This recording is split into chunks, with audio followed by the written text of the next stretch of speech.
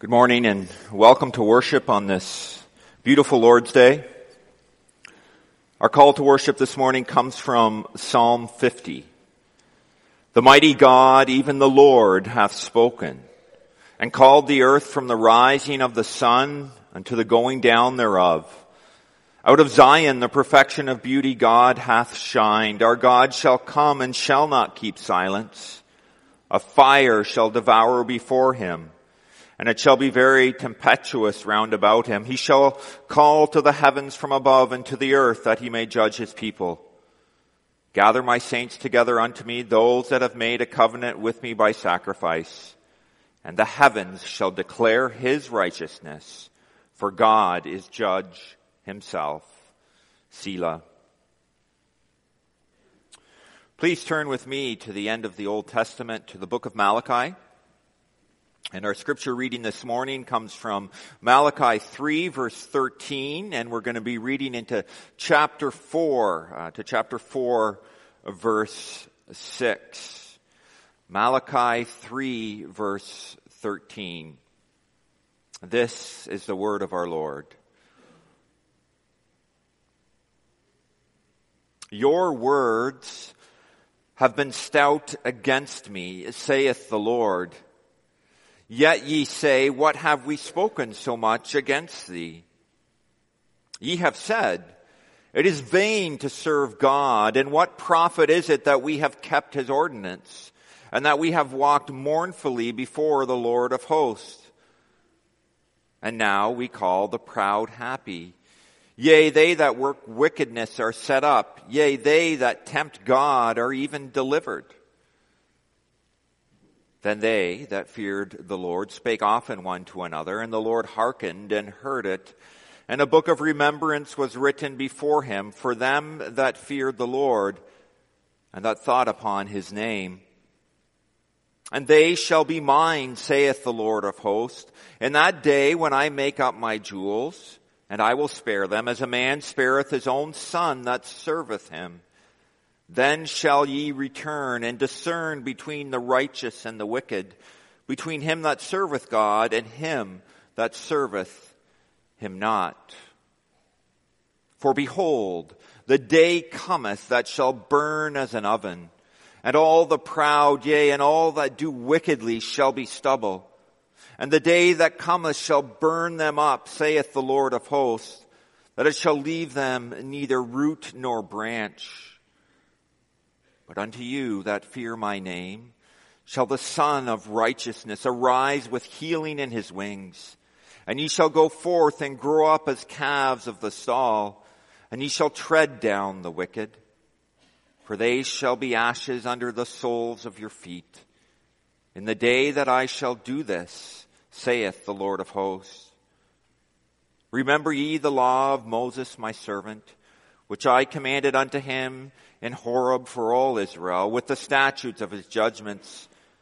Behold, I will send you Elijah the prophet before the coming of the great and dreadful day of the Lord.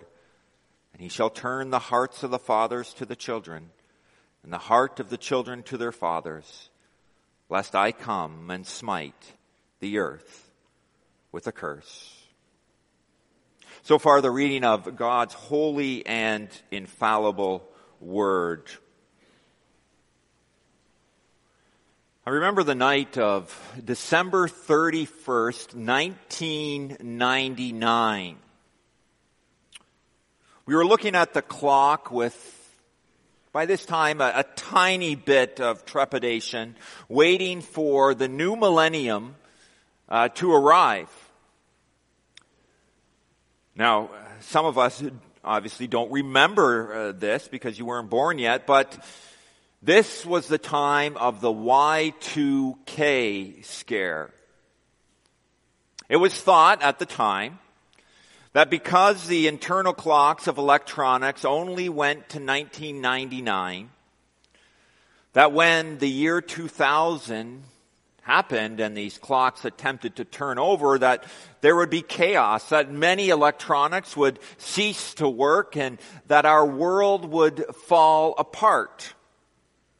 And leading up to this new year, there were a lot of people who thought that This is what was actually going to happen.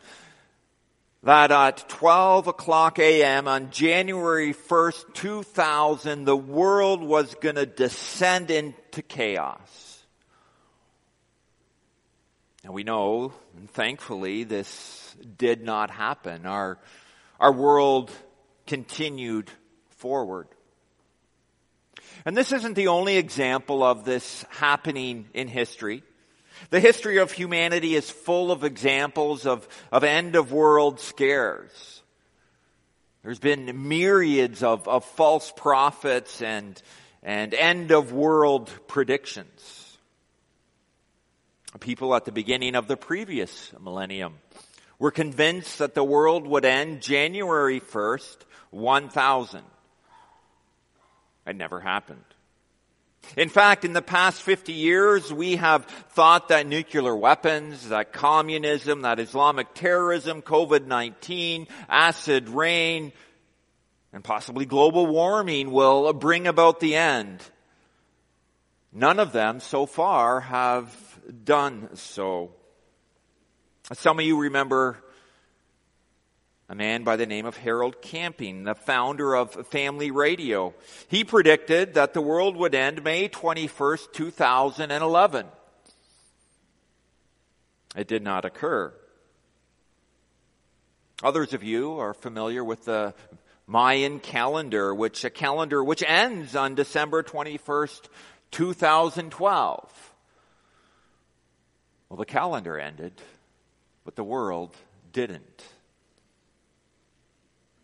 Our fascination with the cataclysmic demise of the world is fascinating. It's interesting.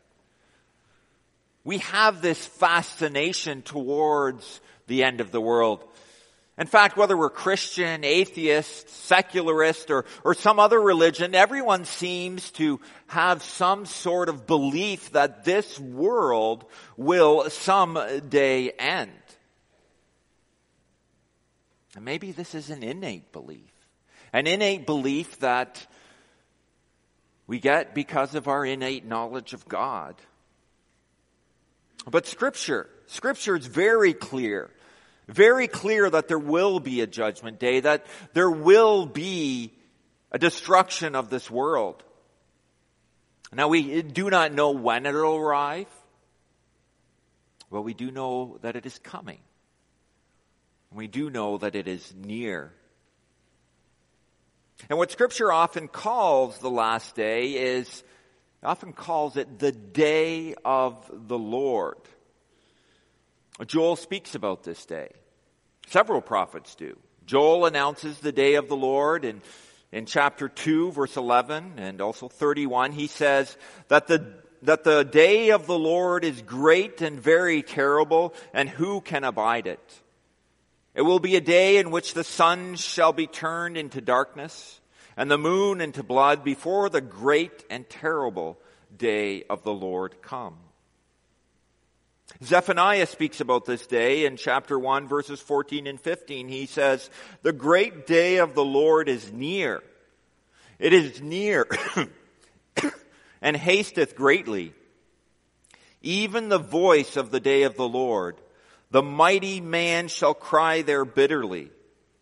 That day is a day of wrath, a day of trouble and distress, a day of wasteness and desolation, a day of darkness and gloominess, a day of clouds and thick darkness."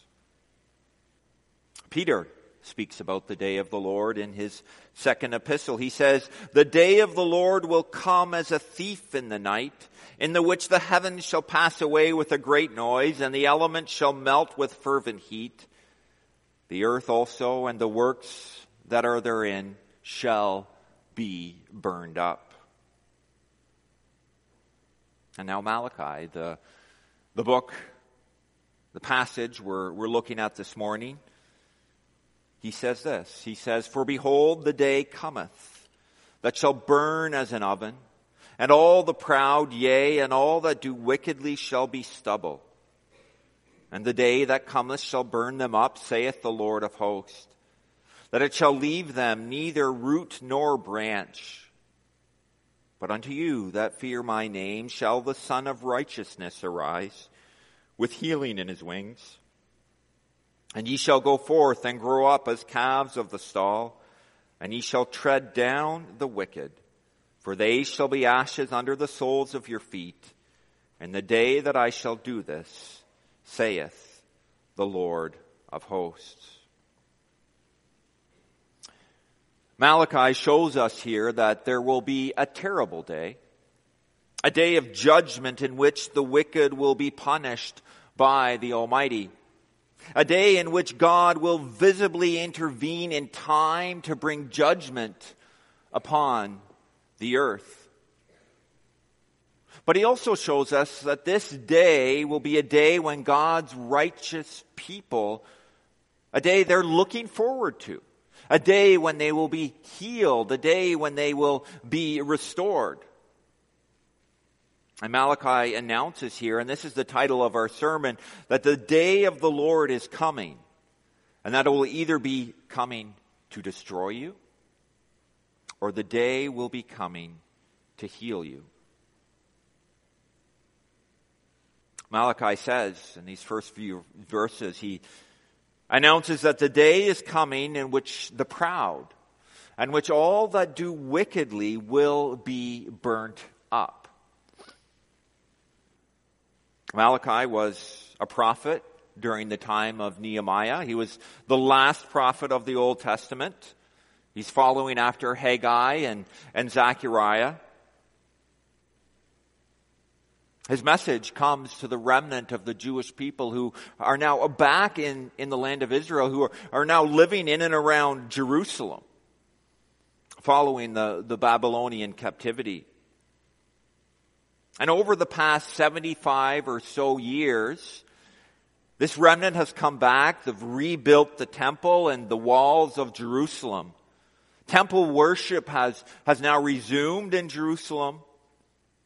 And the worship of foreign gods has ceased. The remnant that has returned to Jerusalem are anticipating that the Lord is now going to restore their nation.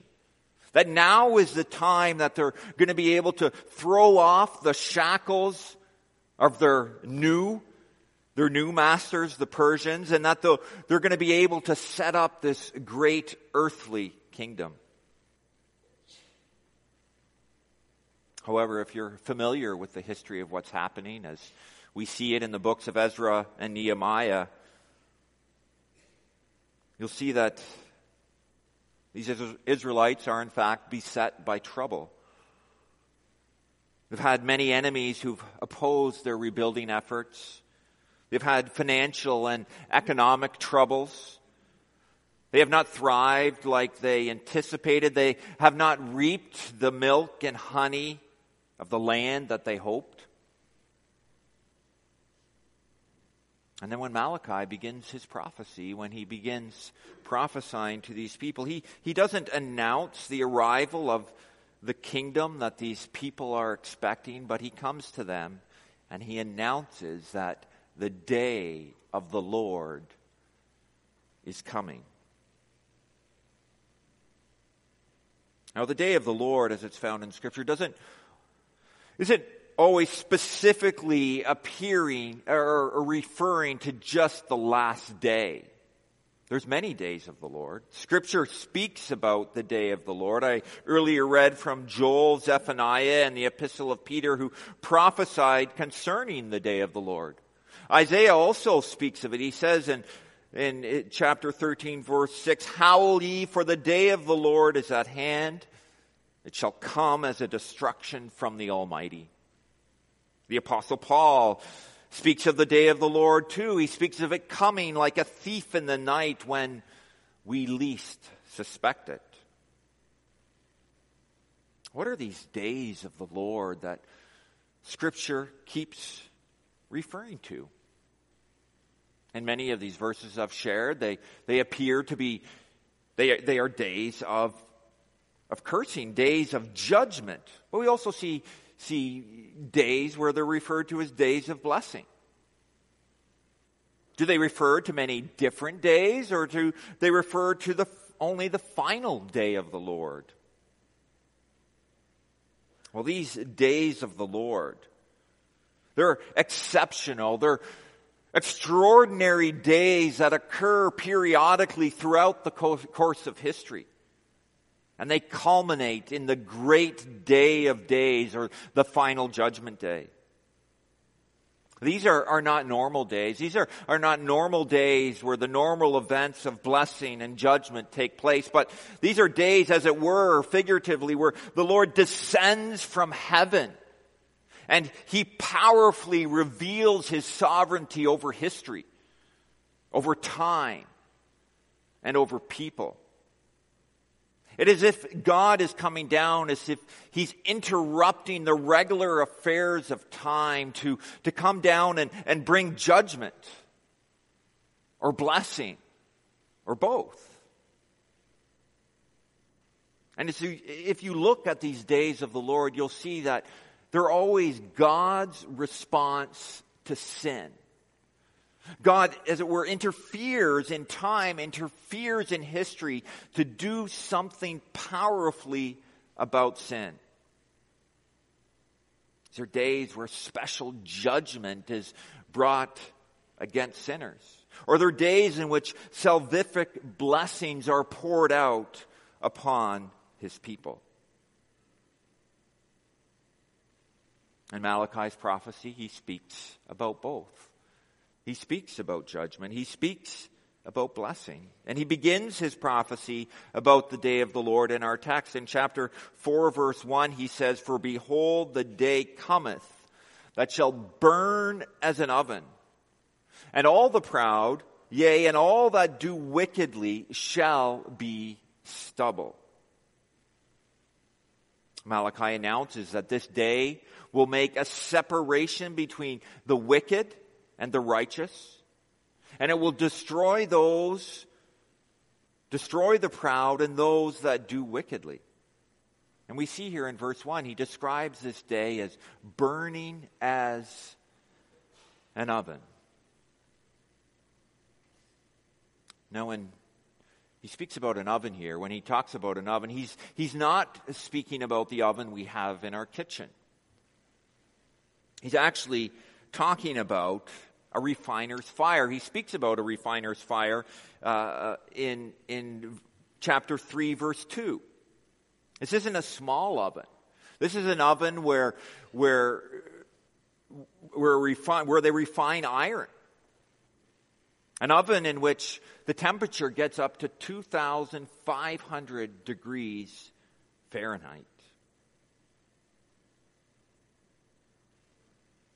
So on the day of the Lord, as Malachi says, God's wrath will be poured out upon the wicked, and it will be a hot and a terrible wrath. It'll be like a fire, like a refiner's fire, exceedingly hot, and it will totally consume the arrogant and the proud. And next, Malachi compares the arrogant and those that do wickedly to stubble. And he says, "All the proud, yea, and all that do wicked shall be stubble." Now, I'm sure many of you know, or most of you know, but stubble is the remnants of grain after it's been harvested. And it's really, really dry. There's no use for it except to make straw. But what do you think happens to dry stubble when you throw it into a 2,500 degree fire?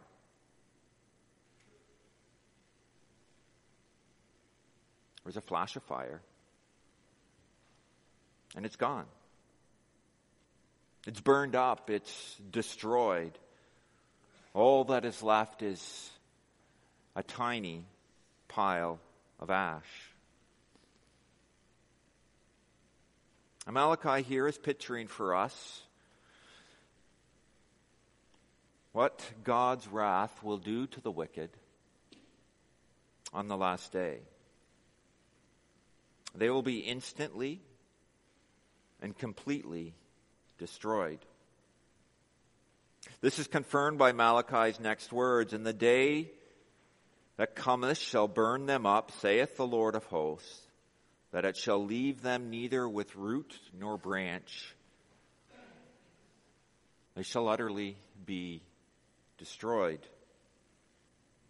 This doesn't mean that they will cease to exist. This isn't saying or advocating annihilation. But it's saying here that by destroying root and branch, there will be no possibility that their evil will continue to spread. It won't spread through their branches. They won't regrow through their roots. They will not be able to reproduce their evil. They will no longer be able to influence with or spread their evil. They will be finished. They will no longer be able to influence or oppress God's creation and His people. But God's justice for their wickedness will be perfectly meted out as they face an eternity under His wrath. This is how God deals with sin. Outside of the grace and mercy offered through His Son, the Lord Jesus Christ. He rains down His perfect justice on those who have broken His good law. He brings utter destruction upon those who live lives of rebellion. Now, it's easy to understand, it's easy to condone when God rains down His wrath on the wicked. It's easy to think of murderers, rapists, idolaters, and blasphemers coming under the wrath of God. It's easy to think of them being destroyed on the great day of the Lord. But the hard thing about this passage is that this isn't who Malachi is bringing this message to. This particular message is to the temple attending, sacrifice giving, prayer offering people who identify themselves as the Lord's people.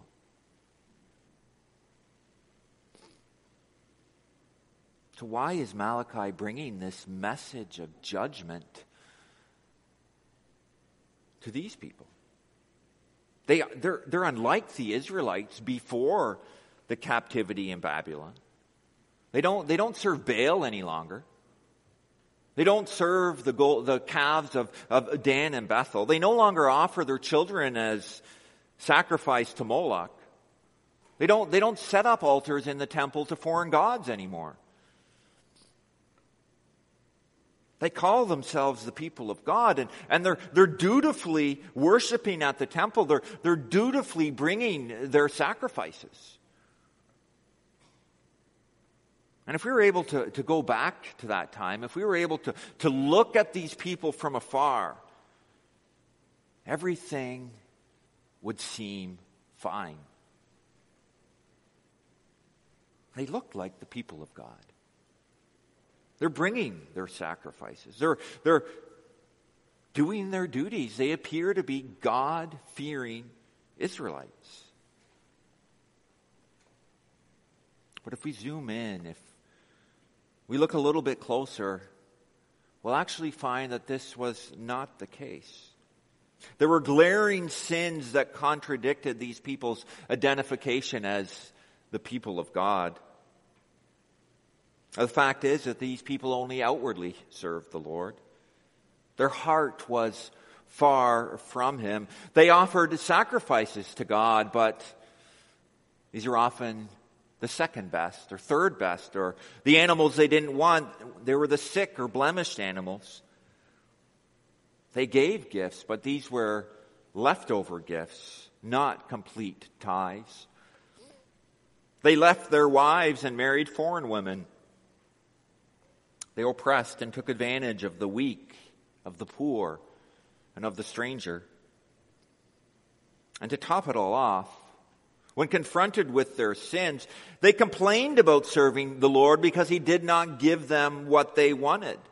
He didn't give them prosperity. He didn't give them this earthly kingdom that they desired. We see this in chapter 3, verse 14, where the Lord confronts them and says, "Ye have said it is vain to serve God.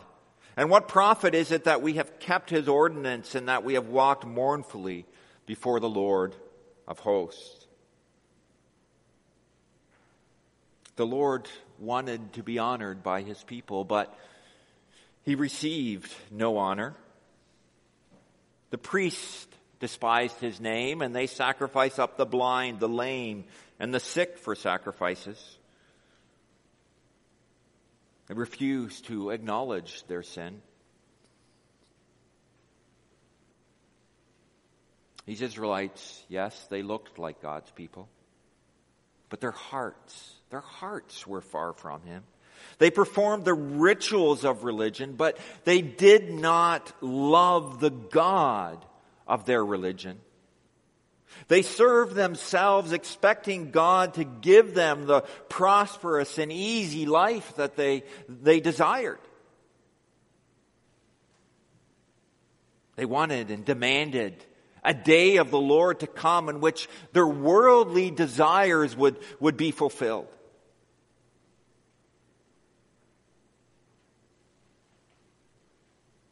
Well, Malachi tells them that a day of the Lord is coming.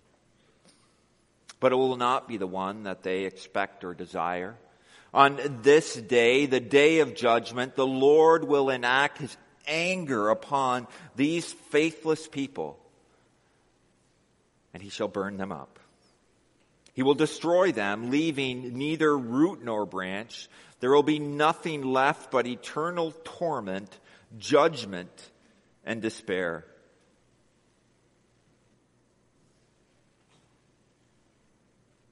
And when Malachi speaks about the day of the Lord here, he's speaking about the coming of the Lord Jesus Christ. And Christ comes both in His incarnation and He comes as judge at the last day. But for the people here, Christ's first coming, His incarnation, which will be a day of the Lord, it will not be a blessing to them. They have no need for the Savior, no need for the Messiah. And this would contribute to their judgment on the final great and terrible day of the Lord. But as we look over this message, we look over this passage in Malachi, this message forces us to ask ourselves some serious questions.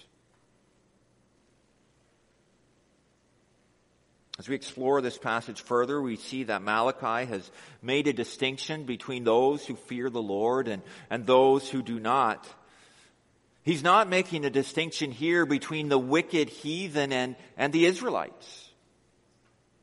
But he's making a distinction between the wicked and godly within the covenant community.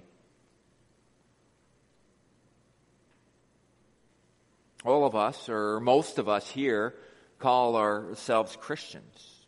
We, like the Israelites, are the covenant people of God. We take part in the sacraments. We profess faith. We are members of the church. At the very least, we have been baptized. We call ourselves the people of God, just like the people in Malachi's day did. And therefore, as we look through this passage, we're forced to ask ourselves if we are just like these people. Malachi's message forces you to examine your heart, to examine your motives, to see if indeed you do know and love the Lord, and if you are bearing fruits of righteousness. This isn't an easy message. This isn't a popular message to bring, but this is a message we see constantly throughout Scripture. The prophets often brought it. And Jesus Himself warns many times of those that believe they are His, but He does not know them. The epistles, Paul calls us to examine ourselves, to make our calling and election sure, and that we are strive to enter into the kingdom of heaven.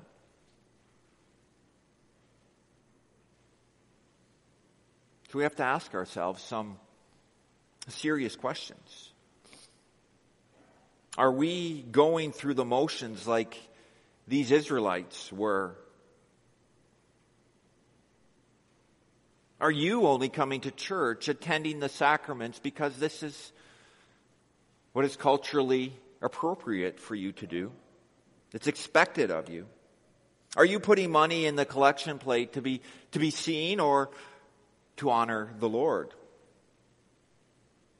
And how are you treating those around you? Are you tyrants in your home and business? Are you taking advantage of others? Are you being faithful to your spouse?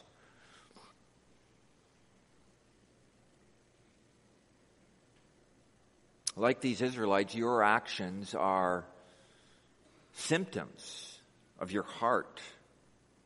They show whether you really love the Lord Jesus Christ.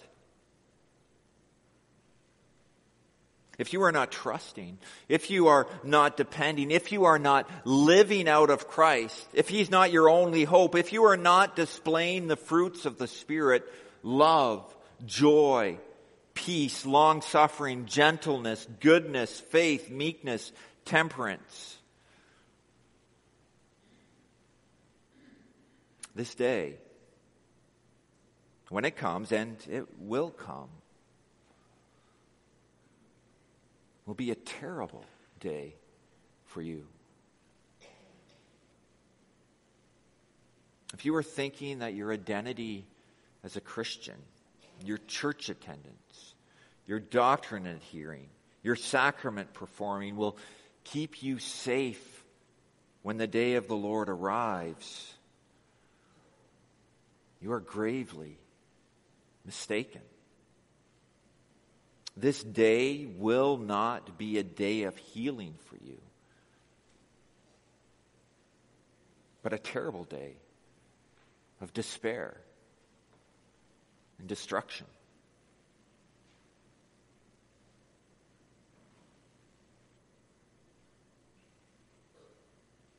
But this great day of the Lord has not yet come upon you. There is still time.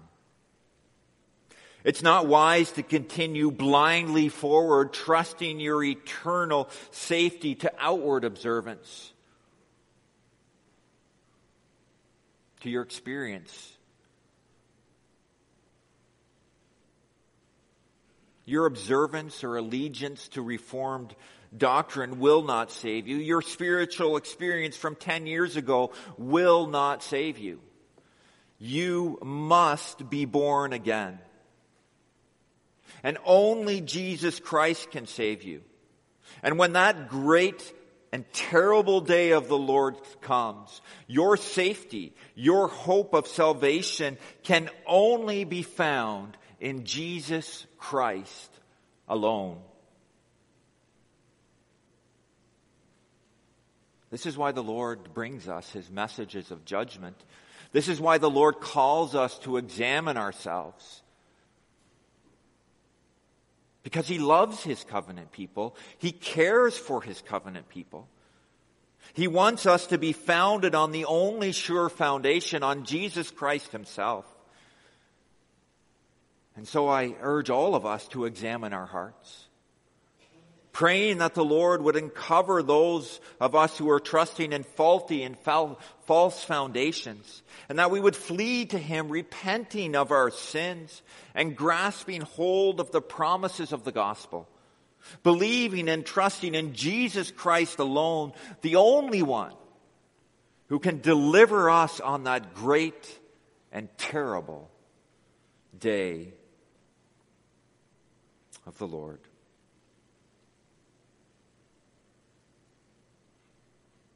And that day is coming.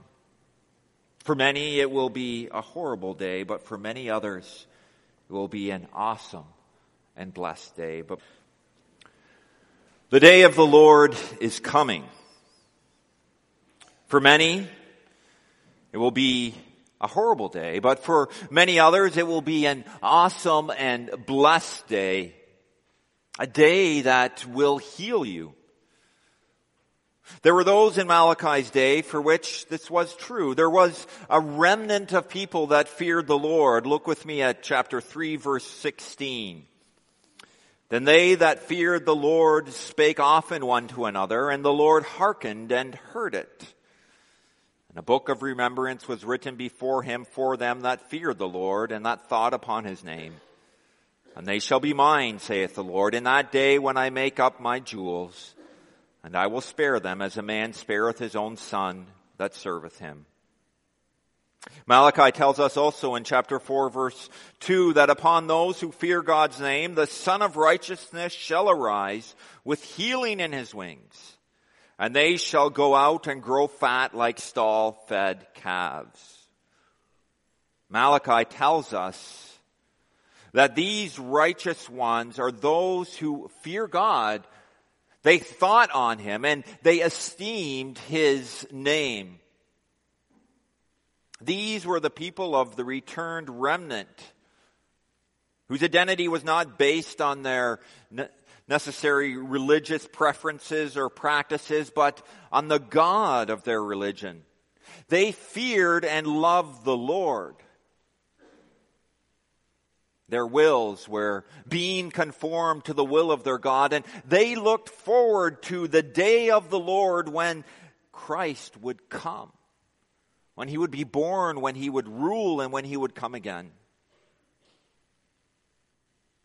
And it's for these people that the day of the Lord will not be a day of despair, but it's a long-awaited day of joy. For it is on this day that their Son of Righteousness will arise with healing in his wings.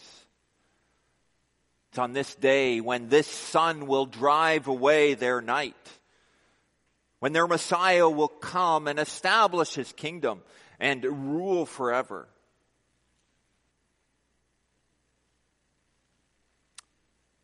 Now in this verse in Malachi, this is the only place in the Bible where Jesus is referred to of the Son of Righteousness. But we know that this is him not only because it fits him, but because the Old Testament refers to him as being our Son and the Lord our righteousness. And the New Testament refers to Jesus as being the light of the world and the light of men. Thus confirming that this Son of Righteousness is indeed Jesus. And for these Old Testament saints, Christ arising as the Son of Righteousness would and will be progressively fulfilled both in his birth and in his coming again on the last day. His work of healing and restoration will be accomplished in his suffering, in his death and resurrection. But the full application of this restoration will not occur until he returns on the last day. And when Christ returns, he will return with healing in his wings. In the days of Malachi, the rays of the sun were often pictured as being wings. And the picture that Malachi is drawing here is of a sun rising and its rays of light filling the earth and driving away the darkness. The rays of the sun were, while bringing light, also bring warmth, life, and healing. And so Christ will heal his people from their sins, from all the effects of the fall, and he will restore them into his perfect image. He will bring healing and life eternal to his people. And so, dear believer, dear Christian, we together with the saints of Malachi's day, we look forward to this day. Together we eagerly await the return of our Savior and of our King. Malachi gives us a picture here of the joy we will experience. He says here, you shall go forth and grow up as calves from the stall. Now, commentators in the original language, they suggest here that is meant is that the righteous will go forth skipping like calves released after being penned up all winter long. I grew up on a farm, so I recognize exactly what this looks like. If you get a cow or calves that have been locked up in a barn and they're released to go out to green pasture, they'll often go out skipping and jumping, kicking their hooves in joy. Malachi is giving a picture here that in his day most people would recognize. And such will be the joy of the saints when the Lord returns. This will be the day when we will finally be healed. This will be the day when all of our remaining sin will finally be gone. This will be the day when we will bask in the presence of our Savior, rejoicing in His presence, and perfectly praising His name forever. Our joy is in the Lord. And we'll finally be together with Him. There will be no separation from Him. We'll be with Him forever, and He will ever be with us.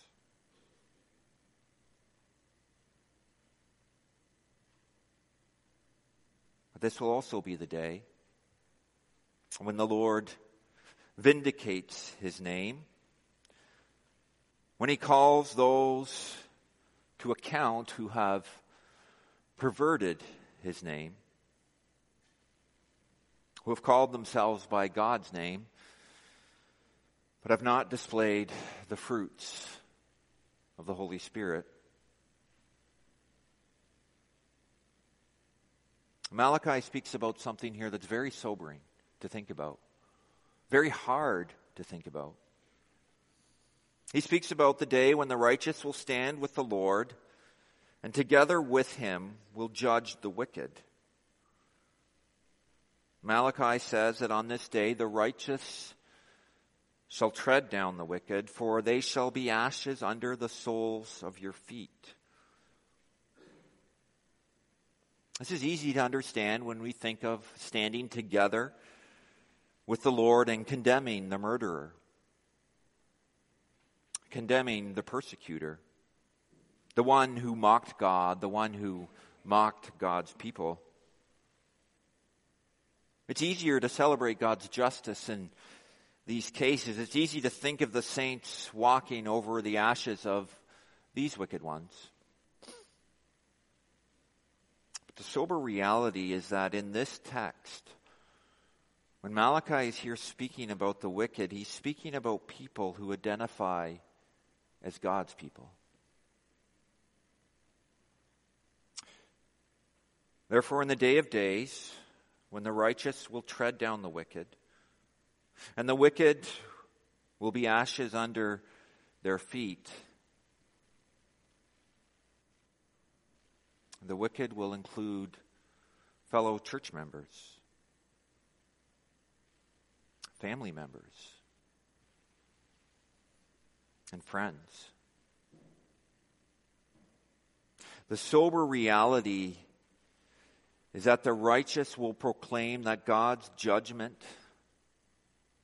that God's justice is good, and together with Him will rightly condemn these wicked ones to eternal damnation. This is painful to reflect upon. This is painful to think about. But Christ tells us this is what will happen. Christ tells us this is what the gospel does. He tells us how the gospel is an offense and it will cause divide and it will cause conflict. He tells us that we will be called to forsake even family and friends for His sake. And if it's not something we're called to do throughout our life. It might be something as Christians we're called to do at the very end.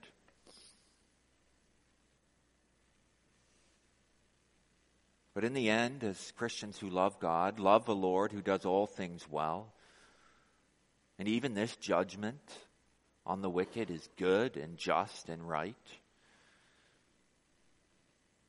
In the end, we will all bow under God's good justice, either joyfully safe in the arms of Jesus, or bowing under his wrath. We cannot condemn God for this, for he's good and righteous and just in what he's doing. And we all will bow under his rule, either joyfully and willingly, or out of dreadful fear. Dear friends, today, it's July 2023. The day of the Lord is coming. We do not know exactly when it will come. We do not know exactly how it will come. But it's on its way, and it will soon be here. How many more years, how many more days, or even hours do we have? As believers, we eagerly anticipate our Savior returning. We eagerly await the day when faith will be sight, when sin will be no more, when the Lord will make everything right. All our tears will be dried up, all our trials over, for our God will heal us and bring us into perfect communion with him. But to those of you here who are not Christians, to those of you who think you are Christians but are not, to those of you who do not love the Lord, this day will not be a glorious day, but a dreadful one. On this day you will stand before a good, just, and almighty God, clothed only with your sin and hypocrisy. And you will be condemned to the fiery oven of God's wrath for all eternity. And so I beg of you, I plead with you to turn to the Lord Jesus Christ. He's coming to you today with this message, with this message of judgment, so that you would turn to him, so that you would repent of your sins, so that you would trust in him, so that you would believe the gospel for the forgiveness of your sins. And so even in this message of judgment, Christ is coming to you and inviting you to come follow him before it's too late. Think of the character of God. He brings you this message now so you would not be damned, so that you would repent and follow him. He brings you this message because he's a merciful and kind God. So I pray, hear him. Turn, repent, and believe the gospel. And he will have mercy and turn this day of dread into a glorious day for you. Amen.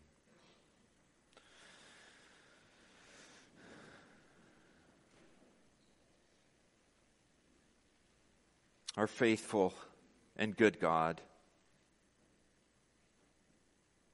we thank thee, Lord, for thy abundant goodness and mercy, that thou dost come to warn us of judgment, that thou dost not leave us in our sin, but warns us, that thou dost warn us about our sin.